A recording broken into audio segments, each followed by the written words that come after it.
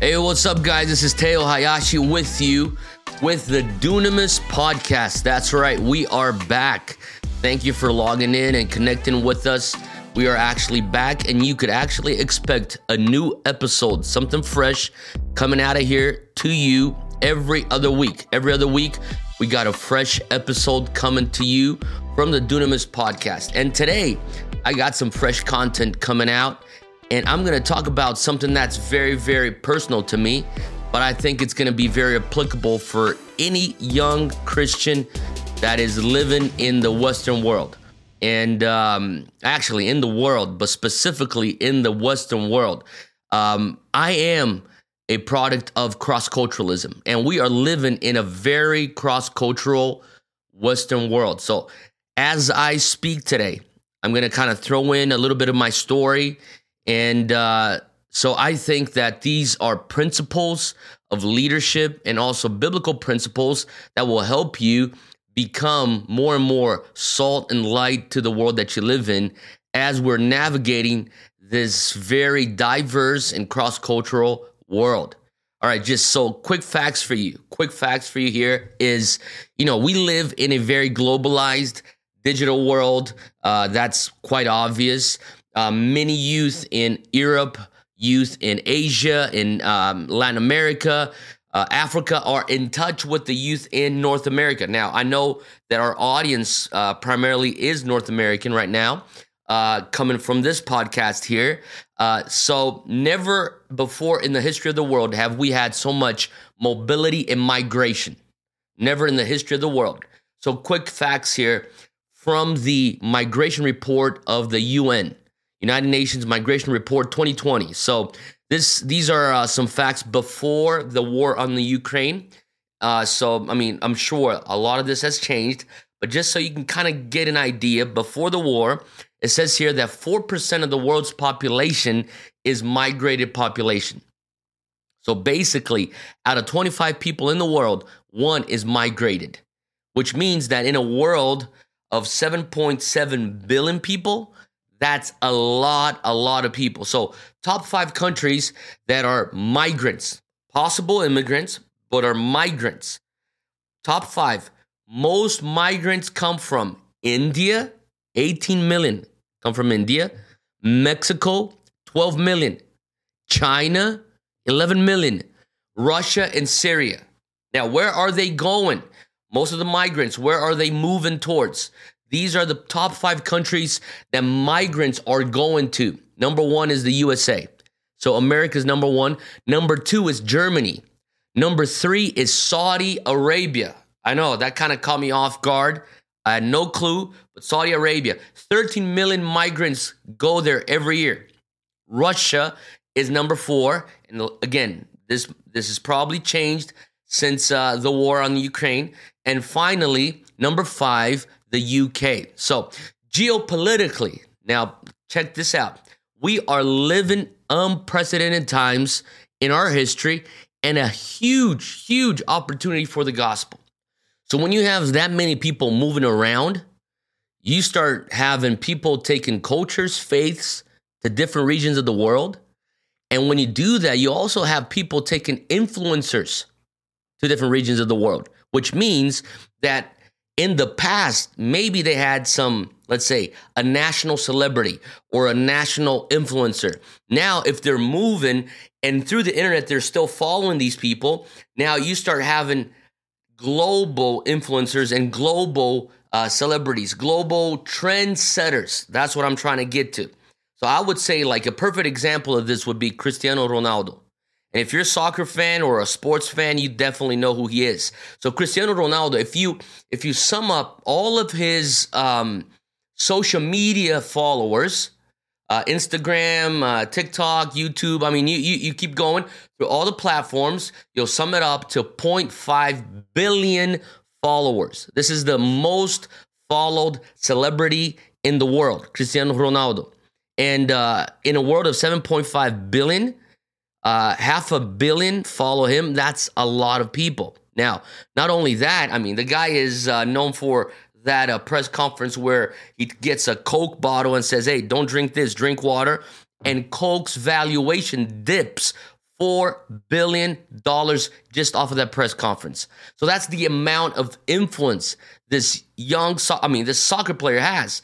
And it's crazy. He just transferred to Manchester United in the UK. He's a Portuguese soccer player. In 14 hours, sells, like 500,000 jerseys in 14 hours? So he's somebody that it's not only the Portuguese that claim him, the Spaniards claim him. He was a big Real Madrid star. The Italians claim him, and now the British claim him. So he's a perfect example of a global influencer. And we have a youth culture today in a migrating cross-cultural culture that is looking for global influencers. Gone are the days where you have very strict inside a national boundary celebrity or voices that speak into that youth culture. So when we're talking about cross-culturalism, this is actually something very relevant for today, especially in this digitalized world that we live in. So to be third culture or to be cross-culture, and I know somebody asked me once, why is it that it's third culture and not cross-culture? Because when you are carrying inside of you one culture and you're moving into another culture, which would be the second one, you actually start living a fusion of both cultures, which becomes then a third culture.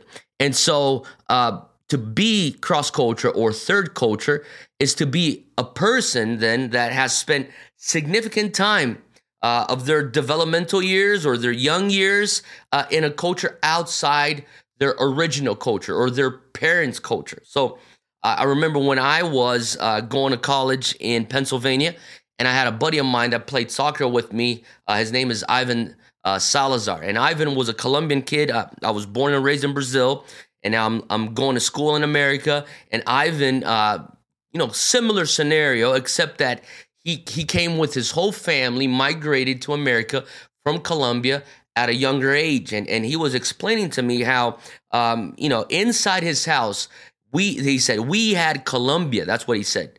Inside my house was Colombia. Now, outside my house, I was living in America. He was living, I think, New Jersey, New York, somewhere there. And he says, so when I would step out, I would live America. But when I would come back home, I would be like migrating back to Colombia. And so he said, in our house, we ate Colombian food. We listened to Colombian music. We spoke Spanish. I mean, everything was Colombia. I walked out. I was living youth culture in America. Inside of myself, he said, was a third culture. It was a mix. And he said it was crazy because I had some Asian kids that we used to go to school with me, and he says they would have, I don't know, maybe let's say Thailand inside their house, but once they stepped out, they were living America with me, but we had that in common because we had a third culture being developed inside of us. So, I mean, it was quite obvious that me and Ivan, we clicked from the get-go because we were experiencing the same thing. I was a Brazilian kid moving to America, experiencing inside of me a fusion of both cultures, which was cross-culturalism or third culture.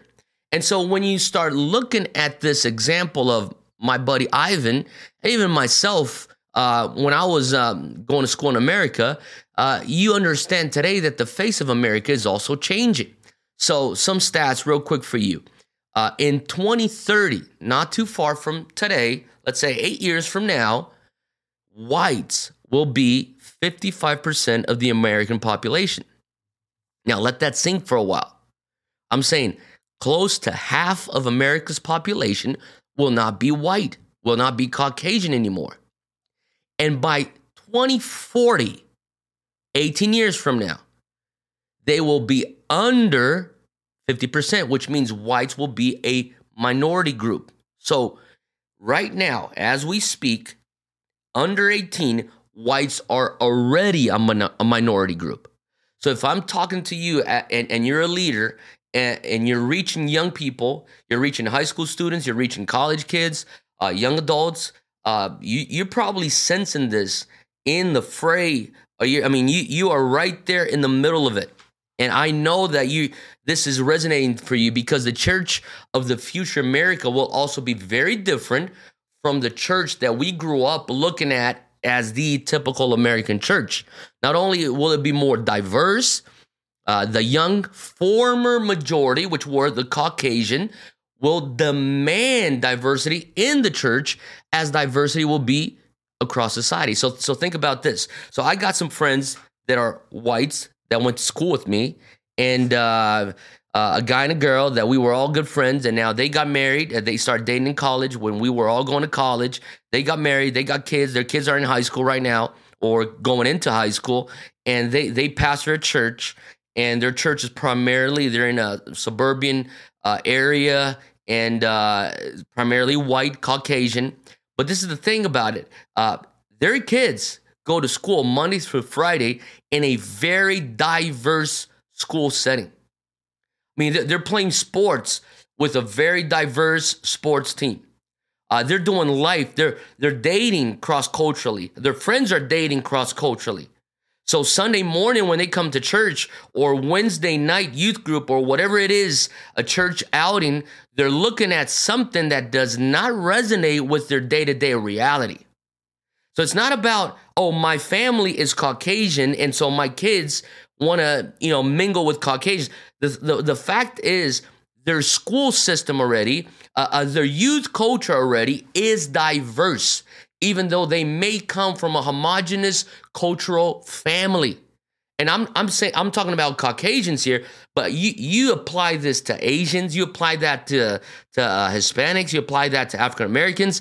I mean, across the board, that is the reality. Our kids are living diverse cross-cultural settings Monday through Friday. If we don't do church for them, that is relevant to their environment, it's kind of like they're stepping into a Narnia world. I mean, to this parallel, utopic world or unrealistic world. So ethnic churches, which was, something that in the 70s, in the 80s, still today, but I mean, primarily 70s, 80s, 90s, super strong. Like my buddies out in Southern California, I'm good friends with, some Korean Americans that are doing ministry out there. And they said, hey, Teo, the Korean churches here, the ethnic Korean churches, they're diminishing because they used to be this place where the Korean migrants, when they immigrated to America, they would actually find a cultural hub. It's not necessarily that they really, really wanted to go to church. It was like their cultural hub. So they would do church in Korean. They would have meals, Korean meals after church. And now their kids, they're growing up in America, or some of them were actually born in America. And for them, it's just like, well, you know what? Outside, I may look Korean. Inside, I feel more American than Korean. It doesn't make sense for me to go to this kind of ethnic church anymore. And they're looking for a more relevant cross-cultural church, but then they're faced with the fact you either go to this ethnic church or you go to a mainstream Caucasian church. And so many of them are actually not finding church anymore. And so some of these friends of mine that I'm talking about, they actually are building cross-cultural churches where kids that are coming from different migrant families are saying, hey, we're Americans now, but hey, we also want to do church with the future of America. So I really believe when we're talking about missions, that the young missionaries that will be sent from America will look very different than the young missionaries that were sent from America, let's say in the 60s and the 70s, the 80s, the 90s, and we want to, through this podcast, also talk about this journey together. So when we're talking about cross-cultural, a cross-cultural generation, these are some characteristics that you can find. And I'm just going to name you 3 characteristics of a cross-cultural generation. Number 1 is they're extremely adaptable and flexible. A cross-cultural generation is very adaptable and flexible. Why is that? Because they need to be present in the now. They've learned that through life. It's not like Colombia anymore, like my buddy Ivan. Now it's New Jersey. And stability isn't the norm. One day you're living in Colombia, you're 6 years old, and then your mom comes and says, pack up your stuff. We're moving to America. Say goodbye to your cousins, to your tios, to your tias, abuelos, and let's go. And there is no stability. So there's no point looking, at the past, and there's no guarantees for the future. So since the world is constantly changing, you might as well enjoy the now. So with that, you develop this adaptability and this flexibility. Now, another thing that you have as a characteristic of a cross-cultural generation is this feeling of being a misfit, this feeling of not fully belonging in one place. So this is often intensified as they meet people that psychology would label them as cognitive misers. Now, what are cognitive misers? Cognitive misers are people that are lazy in the way that they do their cognition. Basically, that's what it is. And so they're quick to label people. It's like, well, you're brown. You come from that section of the world. You definitely speak Spanish. And I would tell people, no, I actually speak Portuguese. Like, what? Portuguese? I thought everybody in South America spoke Spanish. Actually, no. In South America, we speak Spanish, we speak Portuguese, we speak Dutch, we speak French. And so these are cognitive misers that are quick to label because as they label, it's easier for them to navigate the changing world around them. And so when you start meeting people that frequently would rather put you or put this generation in one category than to do the hard work of finding out who they fully are, that intensifies this feeling of being a misfit. People don't get me. They don't understand where I'm coming from. It's hard for them to really know how I think, how I feel. They would not understand my family. They would not understand this conflict that I'm feeling inside. So anyway, so that is a characteristic of a cross-cultural generation. Now, another characteristic, and this is number 3, of a cross-cultural generation is we've become, or a cross-cultural generation becomes cultural chameleons. They become cultural chameleons, which means that I think this is very unconscious, by the way. You start developing this ability to easily switch languages. It's just like, and you switch quickly. The style of relating to people around you, to the environment around you, you switch easily. The cultural practices. So in one setting, you would have these cultural habits, and then you quickly switch to take on characteristics to blend better in your current scene. So you left an urban, I don't know, let's say, the Bronx in New York, you're Puerto Rican, and then you move into, let's say, a more of a suburban area in West Virginia, boom, and you understand, I'll use my Puerto Rican card here, but then I'll kind of hide that card over there, and then over there, it could be my advantage, it could be my disadvantage, and you become a cultural chameleon. You know when to speak with a certain accent, you consciously take out the accent, you speak English in a different way, you start behaving in manners where you become a chameleon. And I'm not saying that's bad, I'm not saying that's good, I'm just saying these are the characteristics of a cross-cultural or a third culture generation. Now, interesting fact is that the third culture or the cross-culture builds relationships to all cultures very easily while not having complete ownership of one. So that's the cultural chameleon aspect as well. So there's this easiness or this efficiency of, hey, I can relate to the Slavics, I can relate to the Japanese Americans, I can relate to the my friends that are from Nigeria, I can relate to my friends from Ecuador, but I mean, am I part of that? Not necessarily.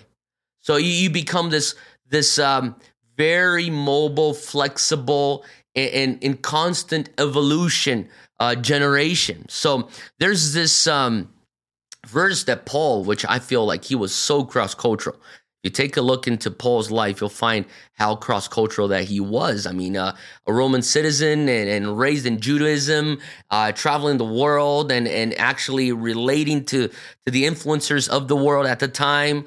And I believe Paul kind of felt cross-cultural in the sense that he was extremely adaptable and flexible.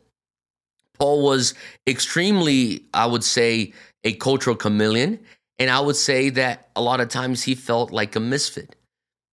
And because he felt like a misfit, he writes in Ephesians 2, verse 19, this verse that says, "So now you Gentiles are no longer strangers and foreigners.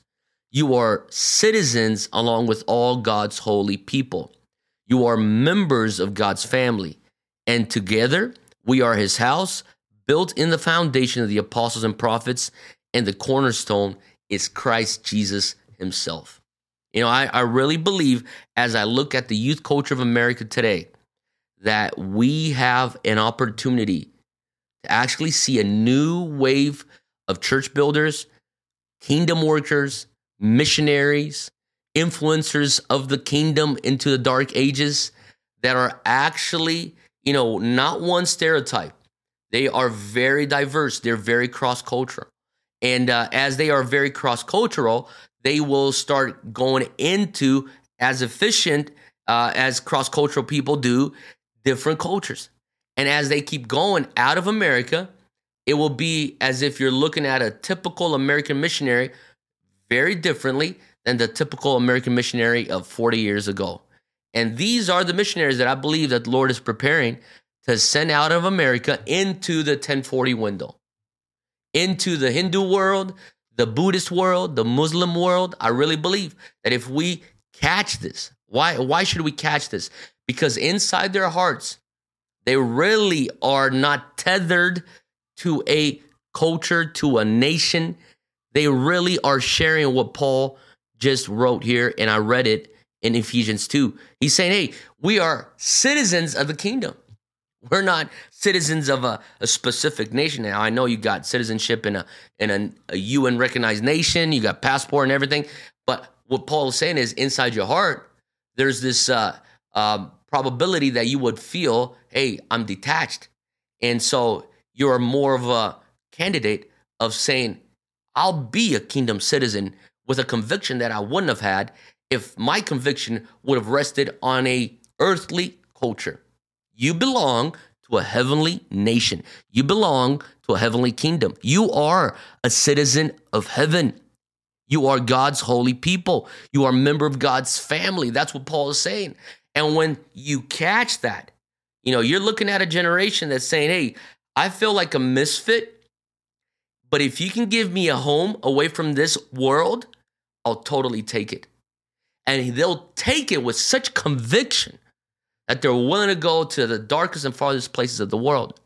So with that being said, I look at my journey and born in Brazil, part of my, pre-adolescent years, 10, 11, 12 years old, raised in Europe, moving back to Brazil, and then moving to America, and then spent some time in Asia, and then back to Brazil, and then on to Hawaii, now back to Brazil. If I look at my journey, man, I've had so many times in my life I felt like a misfit. So if you ask Teo Hayashi in 92 where he was from, he would answer.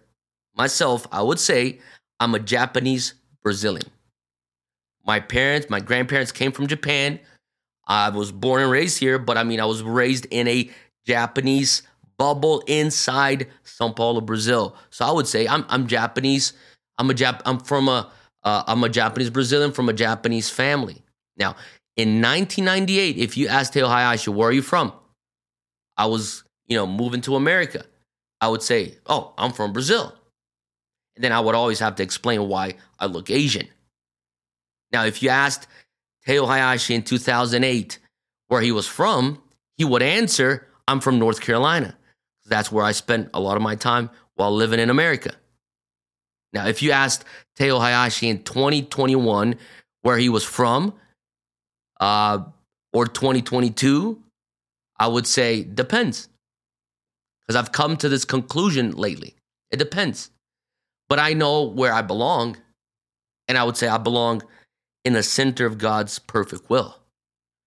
And God's perfect will has me here back in Brazil right now. And so for me, it's not a geographical conflict.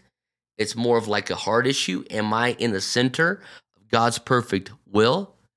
I would say right now, I belong right here in this podcast speaking to you. This is God's will for my life right now. And I'll finish with this. I remember in 2016 getting ready to go preach, and I was getting changed. I was getting myself ready at home, and I had the TV on, and it was during the Belgian terrorist attacks. And I don't know if you remember that. 3 young guys bombed the airport and killed many people, and also the subways in Brussels, Belgium. And I felt the Lord say, just watch the story. I had one of the news channels on, and I was watching the story, and these were suicide bombs. And I understood, that God was trying to speak to me through that tragedy. And I felt the Holy Spirit say, I want you to pay attention to their nationalities, number 1, their names, number 2, and their ages. So I watched the stories and the news story, and I was, paying attention to that. So anyways, 3 guys. One was 24 years old. The other one was 21. The other one was 19. They were all from Yemen. Their parents came from Yemen. Their nationalities were, 2 of them were Belgian citizens, and one of them was a French citizen. So they were all from the EU, the European Union. And so they grew up, they were born in France or in Belgium, and they grew up in the first world. So, but their parents came from Yemen, and they had Muslim names. And interesting, I felt the Lord speak to me. Why is it that these kids that had all the opportunities of the first world are choosing to become suicide bombers? I really believe that inside the heart of a generation, this cross-cultural generation, we have this angst to live for something that's beyond this world, transcends this world, is eternal, is supernatural. And I really believe that the enemy took a hold of their hearts with a lie to give them an eternal cause. It's in their minds is, they had all the access to European education, European job opportunities, European economy, but inside their hearts, they're looking for something more than just temporary. And if you apply that to our reality, let's say the American dream, I really think that a lot of our parents came for the American dream. But the young people that are born in America from different nationalities or different cultures, and they're adopting American culture as their new culture, they're saying, maybe I don't share the American dream like my parents do. And maybe I'm an amazing candidate for the kingdom dream. And if we as leaders could see that, and as we as young people in this culture could look at people around us, friends of ours, that are in that conflict and bring language to that and say, hey, I know you're not all about the American dream. You're about the kingdom dream. That's why you're you're in this crisis, this Holy Spirit crisis inside your heart. I really believe that we can become a country or a nation that exports cross-cultural missionaries all over again. I know that many have come for the American dream, but the offspring that was born in America hasn't necessarily chosen that. And that's why I think that America, that has gone from 130,000 missionaries in the field, has reduced it to 88,000 in the field in the last 20 years. We could see this dip going back to a curve up to the far right, upright, if we understand the cross-cultural opportunity that we have here. So it's time for a new missions movement coming out of America, and the time is now. We've known this through church history. Every time that a country sends missionaries to other countries, the country that is sending is blessed. God will continue to be faithful. So I want to finish, and I know I said I want to finish off a few times here, but there's this image here, and this will be the last image. And if you're hearing me and you can't see the image, I'll describe it for you. But if you're watching me, what you see right now is a bridge in Honduras. It's called the Choluteca Bridge. And it was built in 1930, and it was rebuilt in 1996. Now, I don't know if you remember, there was a huge hurricane that hit Honduras in 1998. It was called Hurricane Mitch. But Honduras has always been in the radar for hurricane threats. So what the government did was, we have this bridge called the Choluteca Bridge, and we're going to make sure that we're going to rebuild it before a hurricane hits us, but we're going to rebuild it so strong it'll survive. And that's what they did in 1996. Now, Hurricane Mitch came and hit Honduras in 1998, 2 years later. But it was such an excellent bridge that it survived the hurricane. However, everything around was destroyed except for that bridge. However, what people did not take in consideration was that the storm actually changed the course of the river. So today, if you go to Honduras, you will see a bridge that connects nowhere to nowhere, but it's intact. It's built, it's solid, it's strong, it's standing. And a few yards to the side of that bridge, you will see a river. Why is that? Because the disruption made something excellent irrelevant. We are living in times of a disruption cross-culturally.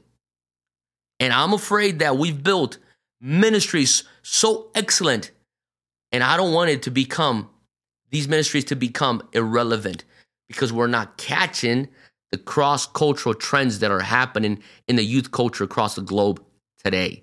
So my prayer for you today is, could it be that we are in the face of an amazing opportunity to see Revelation 7:9 even closer than it actually is, which is to see all tribes, tongues, and nations worshiping the King together. And we get to be part of leading that charge. I really do. I really believe that. Guys, this is it, man. So God bless you. Dunamis Podcast every other week. Fresh episodes, fresh content coming for you. Thanks for sticking together here, and I'll see you on the next round.